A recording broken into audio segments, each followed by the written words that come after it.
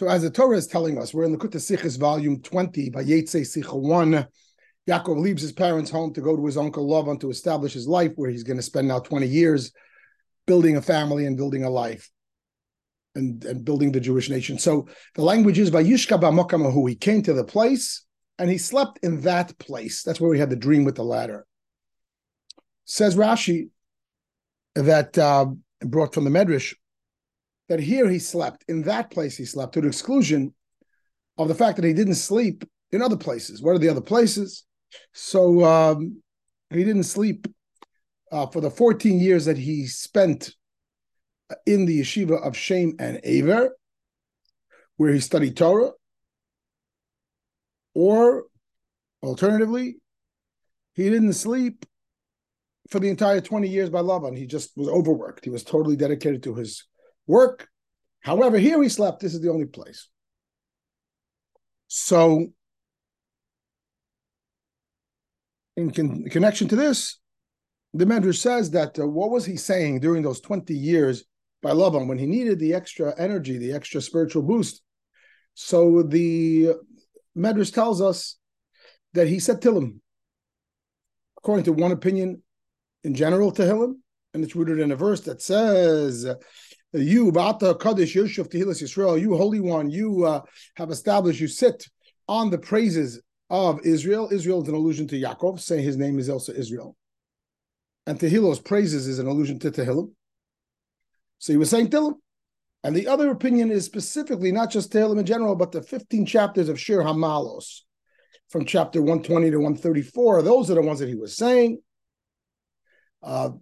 It's known that there are 15 chapters of Shir HaMalos, a song of ascents, which later was sung by the Leviim, by the Levites, on the steps of the temple. There were actually 15 steps, separating one section from another.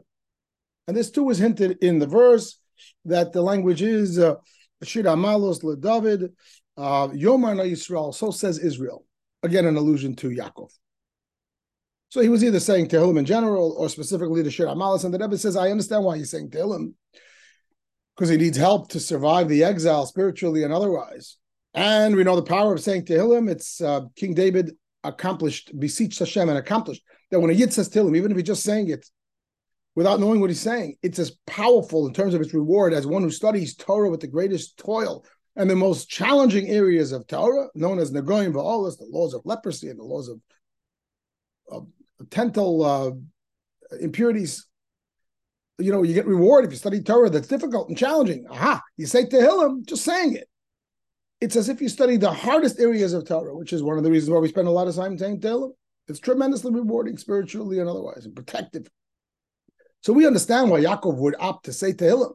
But why specifically, according to the other opinion, would he say the Shir HaMalos? What's the connection to the Song of Ascents? So the Rebbe suggests an answer that based on the Chidah that teaches us that the patriarchs Avraham, Yitzchak, and Yaakov, they have something special about the number 15. Hence, it makes sense that he's saying this Shir HaMalos because they're also in the number 15. What's the connection of 15 to the patriarchs? They all lived together for 15 years here on earth. And the math is very simple. Avraham was 100 years old when he gave birth to Isaac, Yitzchak. Yitzchak is now 60 years old when he gives birth to Yaakov. So by the time Yaakov is born, Avraham is now 160. Avraham passes away 15 years later at 175. So for those last 15 years, the three Avos, Avraham, Yitzchak, Yaakov, lived together. And that becomes a special thing. You want all the patriarchs, you got to employ the number 15. Hence, says the Rebbe, perhaps that's why Yaakov was busy saying the Shir HaMalos, these 15 Psalms, because he wanted the merits of the patriarchs, not just his own merits, but the merits of Avraham and Yitzchak as well, to protect him in this exile that he was in.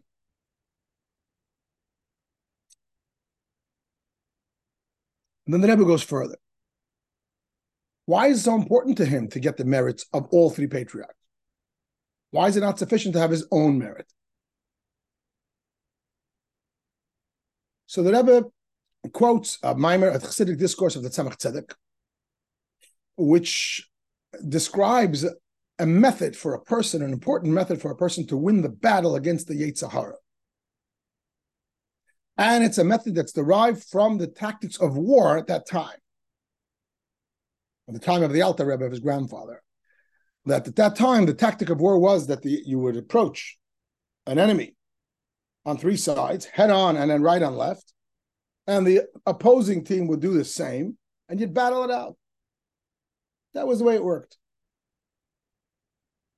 There was a particular war at that time, the time of the Alter Rebbe, says the Tzemach Tzedek in this Maimer, that there was a victory. There was a decisive victory. And how was it?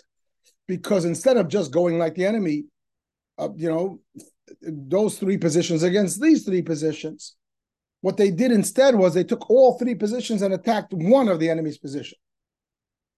So it's 3 against 1. And they were victorious. So in the Maimer, the Tzemach Tzedek explains, if you want to win the Yetzer Hara, don't go 1 against 1, go 3 against 1. What does this mean? That we know the three primary emotions are Ava, Yira, Rachmim, love and awe and compassion.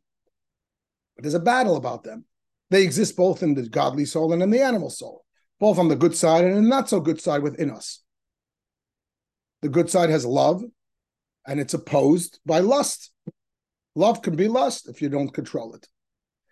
The good side has awe and humility and discipline, whatever goes in the category of Yira, the left column, the left army tactic. But on the negative side, the animal soul, your enemy within, also possesses the attribute of Yira, namely fear, anger, hate, insecurity, all of these things that can be terribly negative. And the same thing is in the area of compassion as well. So these three primary emotions, these three primary platoons that the soul has with which to wage the battle, are opposed directly with the Yetzer Hara, with the Nefesh HaBamis, with the animal soul, who has the precise 3 battalions. So how do you win? So you could try to win 1 against 1. You could try. God forbid I'm overtaken by lust. I can win it and say, no, I'm not going to allow that. I'm going to focus on love. Instead of lust, God forbid, being in control of the Yetzer Hara, addictive type of love. No, I'm going to focus on meaningful love to man and to God, etc. I'm going to fight it. And the same thing on the left side, on the other side, and in the middle column. Instead of being afraid of people, I'm afraid of Hashem. Instead of having hate and anger, I can have self-discipline. I could try to fight it. But the problem is I'm fighting on the same column, and I could lose. If I'm fighting lust with love, love can turn into lust because it's in the same general neighborhood. I'm in the mode of love. I'm in the mode of love means everything is revealed, everything is good. I'm attracted to something. I might be attracted to goodness, Avas Yisrael, love of Torah, love of Hashem. But being that I'm in the mode of attraction, my enemy could grab me into lust because it too is attraction. And the same thing on the negative side. When I'm in the mode of condensation, of being condensed, of being contracted and withheld in awe of Hashem and in precision of the mitzvahs, which is beautiful.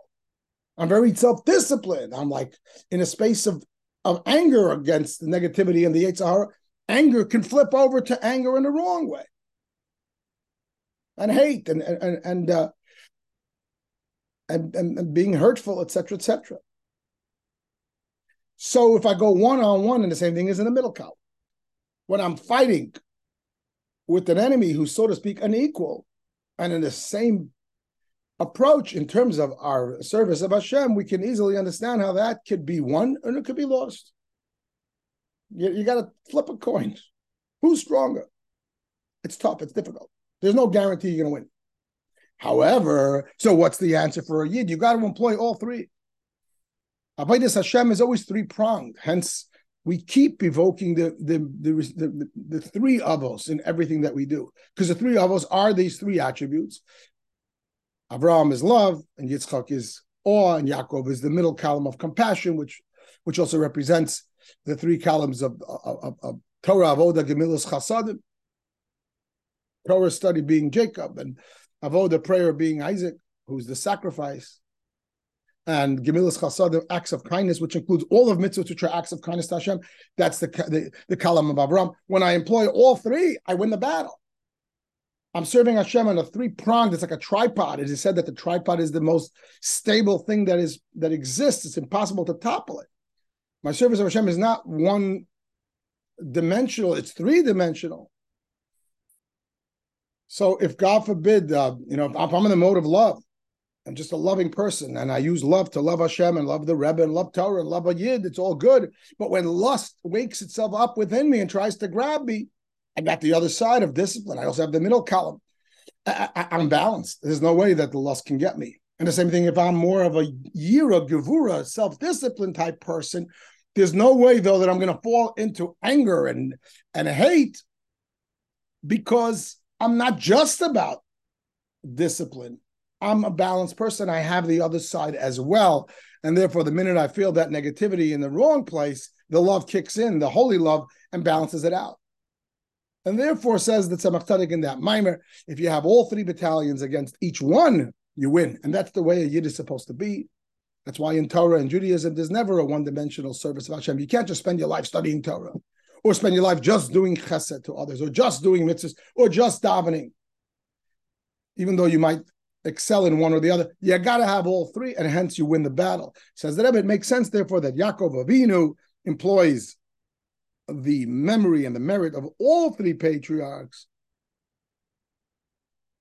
by reciting the 15 chapters of Shir HaMalos, because the 15 chapters, the number 15 it evokes the patriarchs because they lived in this world for 15 years together.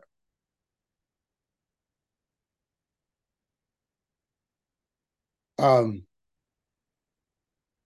a footnote, the Rebbe brings an interesting thing, that this concept is spelled out also in the story of Yaakov in today's portion when he meets Rachel. And all the shepherds are trying to take off the cover to the well, and they have to wait for everyone to get together, and it's a problem. And Yaakov in 1 second can take it off. And the language is that all the shepherds and all the herds have to come in order to do this, in order to be able to uncover the well, whatever the wellspring means spiritually. You need all of them. And Yaakov is able to do it single-handedly because Yaakov contains them all. Partially because compassion contains the right and the left column, but by extension more so that Yaakov brings together all of the herds, all of the shepherds from all the columns, being the third of the patriarchs, and therefore he is able to uncover the well and bring forth the living water in the spiritual sense. So now we understand further why he said the Shir HaMalos. It's not just a cute allusion to the 15 years that they lived together, the 15 Shir HaMalos, but it's actually more about a content, a connection, that the three patriarchs joining forces is what helps Yaakov, and by extension every Yid, win the spiritual battle in Golus. Then the Rebbe goes further.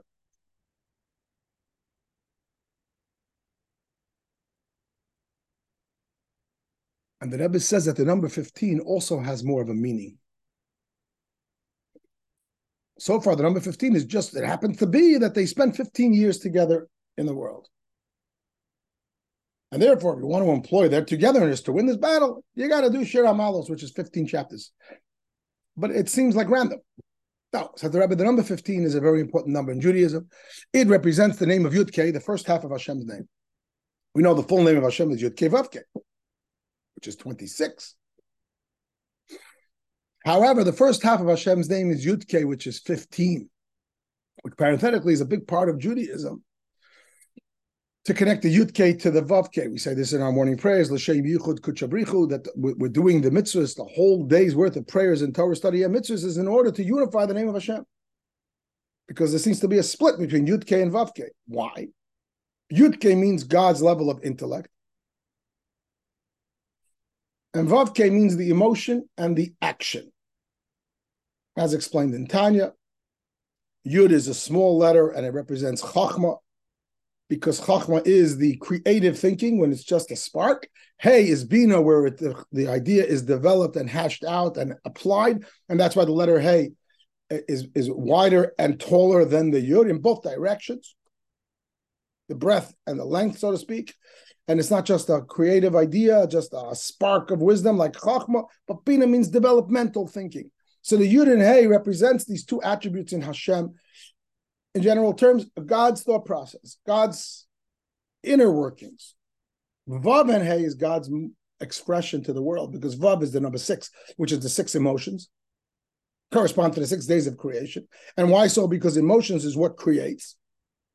You only act on emotion. You don't act just because you have an idea in your head. But only when that idea triggers emotion are you moved to act. And therefore, there's 6 days of creation because there's 6 primary emotions. 6 emotions. That's the Vav.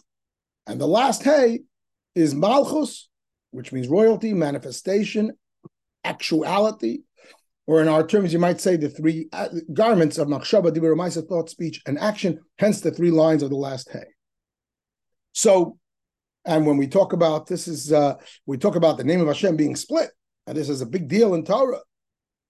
And we say that, Amalek, the enemy of Hashem, the enemy of Torah, splits that name at the end of Parshas Beshalach. When Amalek comes, Hashem swears by his name, and over there the name that's employed is the name Yud-Kei. Why? Because Hashem swears that I'm going to reunite my name. What does this mean in plain English? There's a split in the name. There's a split identity. We live in Hashem's world, which is a product of Vav-Kei, God's emotion and expression through thought, speech, and action, which corresponds to the 3 worlds of Beriah, Yitzir, Asiya, what have you. But it's a split. You look at the world and you don't see the plan. A lot of times you see things that are completely contrary to Hashem and contrary to goodness. So the Yud-Kei, Hashem's inner working, his thought process, is separated and split from the Vav-Kei. Sometimes you see a very good person and they're behaving in a way that you can't understand, and you say, like, what is he thinking? That's what we mean when we look at the world. We say, what's the plan? Like, how could there be a gullus? How could there be so much suffering? Because Yud-Kei and Vav-Kei are separated. And the cause of that is Amalek, Yitzhahara, negativity. And obviously the job is to be victorious against it and unite the name. I mean, this is all parenthetical, but I think it adds clarity to the Sikha. And hence, a big part of Yiddishkeit, the Shem Yichel Kuchabrich to unite Yud-Kei with Vav-Kei, as we say in the line right before Baruch Sha'amar. In some prayer books, they say it before every mitzvah. Coming back here. So the Rebbe says, notice that the name Yud-Kei equals 15.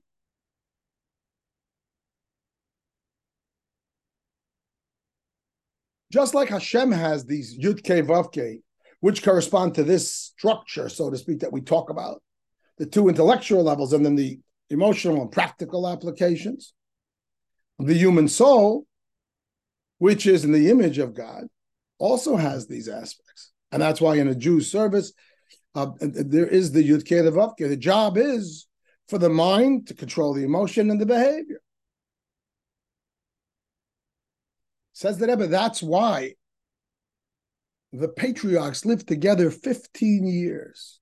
There's a beautiful proverbial message here. If you want the patriarchs to live together, what does that mean? You want to live a life where you have all 3 columns in terms of your service to Hashem. You are motivated, all 3 battalions. You have a measure of love for Hashem and awe and discipline for Hashem and compassion.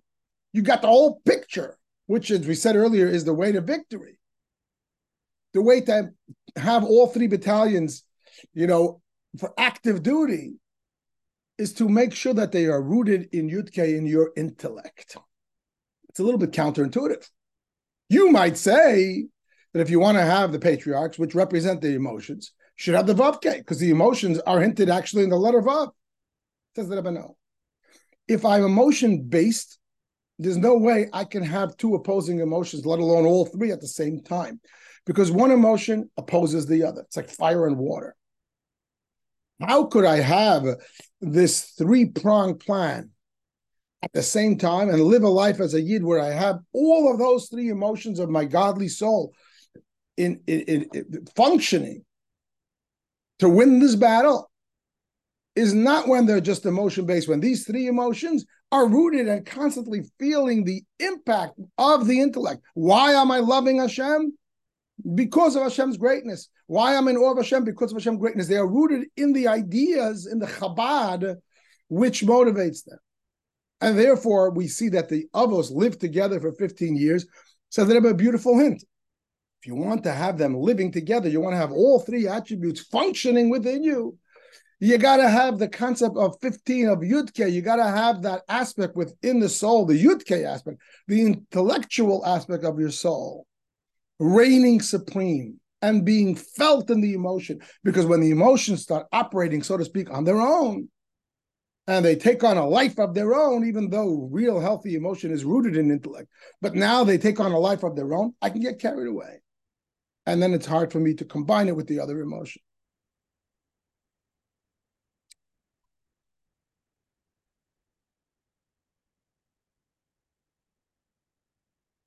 The way to understand this in a clear way is think about a child versus an adult. A child cannot mix emotions. An adult can sort of have two emotions at the same time. A child is either happy or sad at the same time, either happy or sad. The beauty of children is they can be happy in 1 second, then the next second be sad and go back to happy. Because it's not so mature, and therefore the emotions aren't rooted in foundations of intellect. They don't really have a reason to be happy or sad. They're just happy or they're sad, so they can flip on a dime. However, when they're happy, they're happy. When they're sad, they're sad. You can't mix it. It's fire and water. And the same thing with the third column. When it comes to an adult, though, a person can have a measure of both at the same time. A person can also tolerate another person who is different than them emotionally and otherwise. How so? Because in adulthood, hopefully the emotion isn't just emotion-based. It's based on ideas, it's based on principles, it's based on values. Because again, in maturing human emotions, an emotion is supposed to be directed and even born out of intellect. Chassidus even says, Tanya chapter 3, that the emotions are referred to as the children of the soul. Intellect is referred to as the father and mother, and Chachma and Bina, who give birth to the emotions. If a person is totally emotion-based, they're like a child. Emotions are called children. I'm just going with whatever feels good. That's not the Torah way.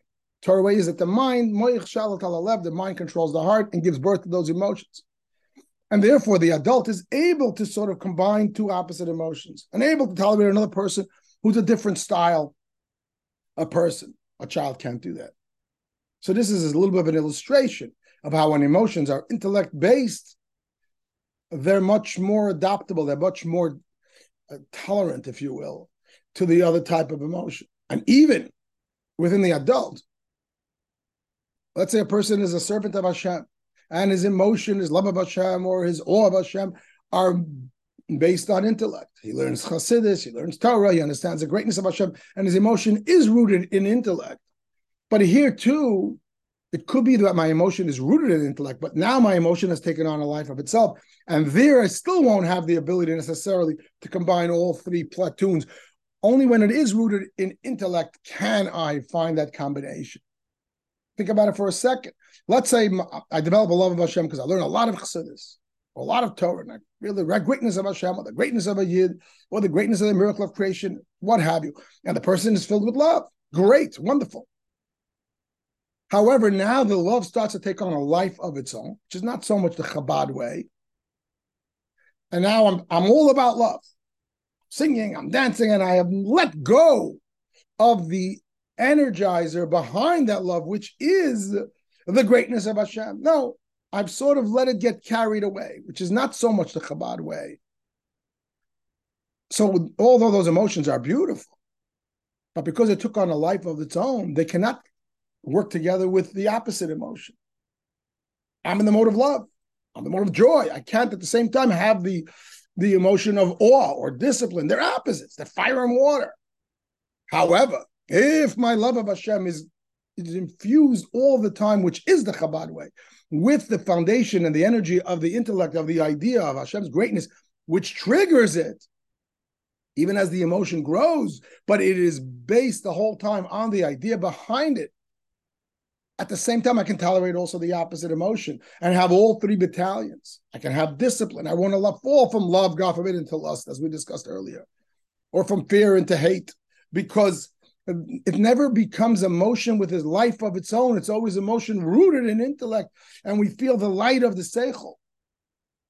In short, and in plain English, seichel is bittul or objectivity. Emotion is subjectivity. And when I'm subjective, I take on a life of my own, and there's no room for the opposite emotion. When I'm objective, the emotion is wonderful, but it is balanced and able to see the other side. And therefore, coming back here, the Avos, says the Rebbe, lived for 15 years together at the same time. Why did they live for 15 years together? Because in Avodas Hashem, in the service of Hashem, in order to have all three emotions living together, you require the element of 15. You require the name of Yudke, which in Hashem and also within the soul's model represents Chachma and Bina, the world of intellect. If I have Yudke, I have intellect, my emotion is intellect-based, I'm able to have the three patriarchs at once. I got all three platoons fighting only one. And my Yetzer Hara has no chance. And I'm able to win the battle.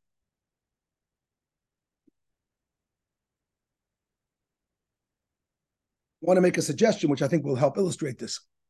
You know, it says that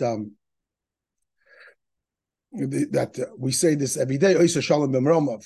God makes peace in heaven, and it's explained what does it mean.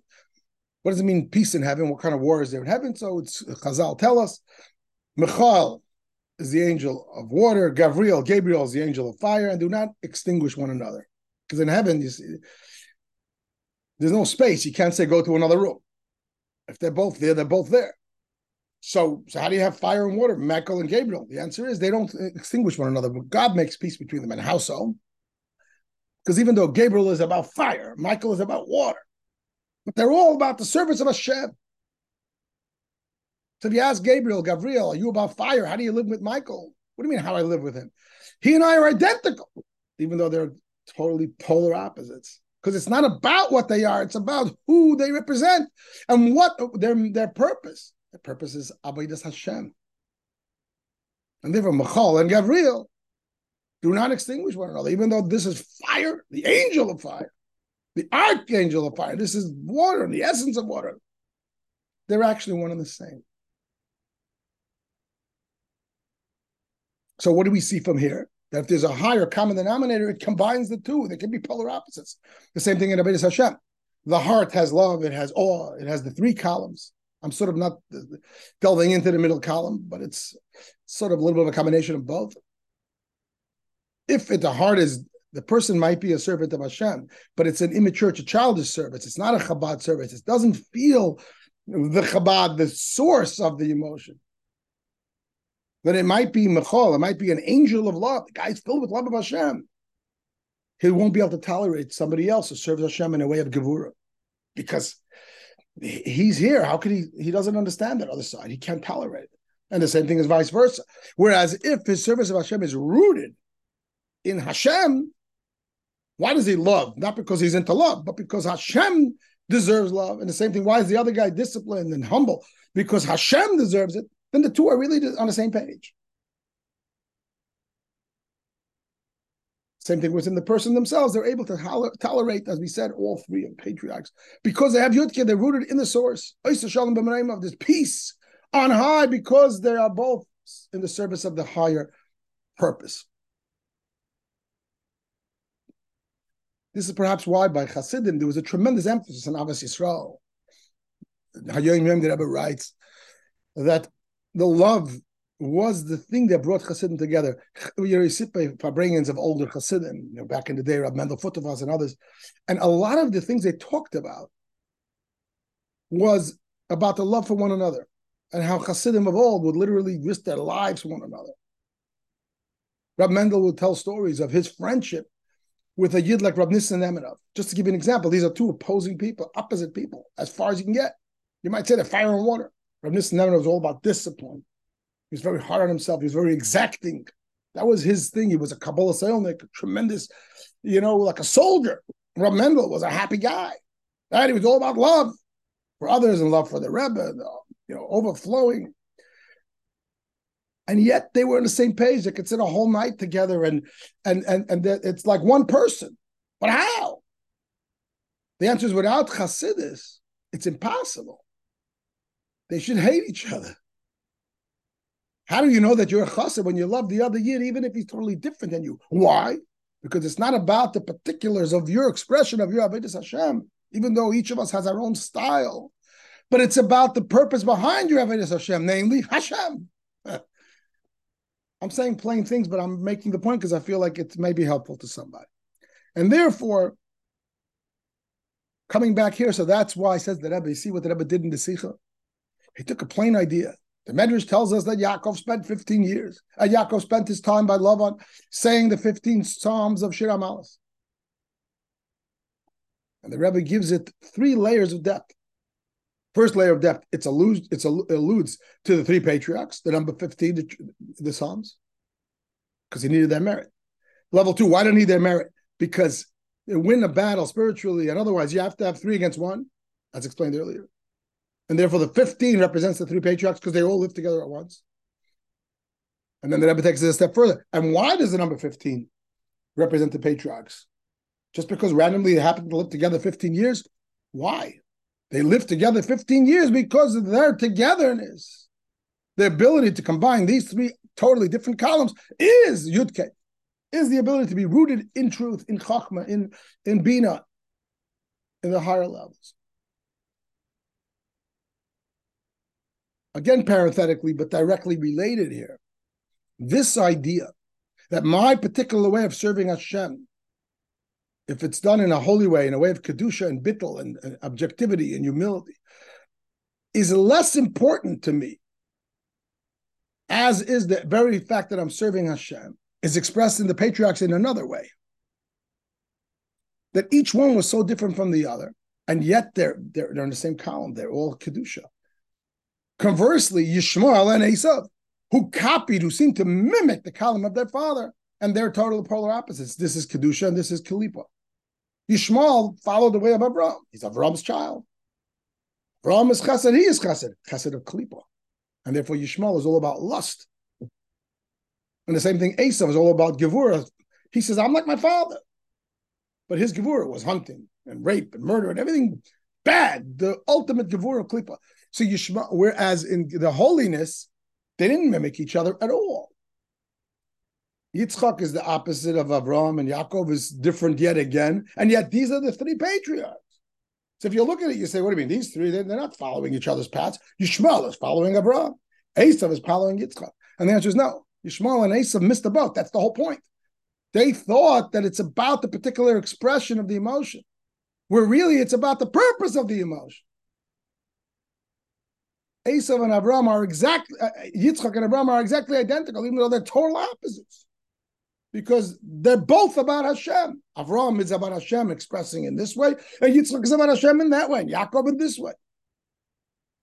So again, bringing home the same point, that it's through the Yud-K and the 15 that we're able to bring together the 3 patriarchs, and that's why he said the chapters of Shir HaMalos during those years. And then the Rebbe says another beautiful point in the Sikha from chapter 5 and on. And the Rebbe says that these Song of Ascent, they're called songs.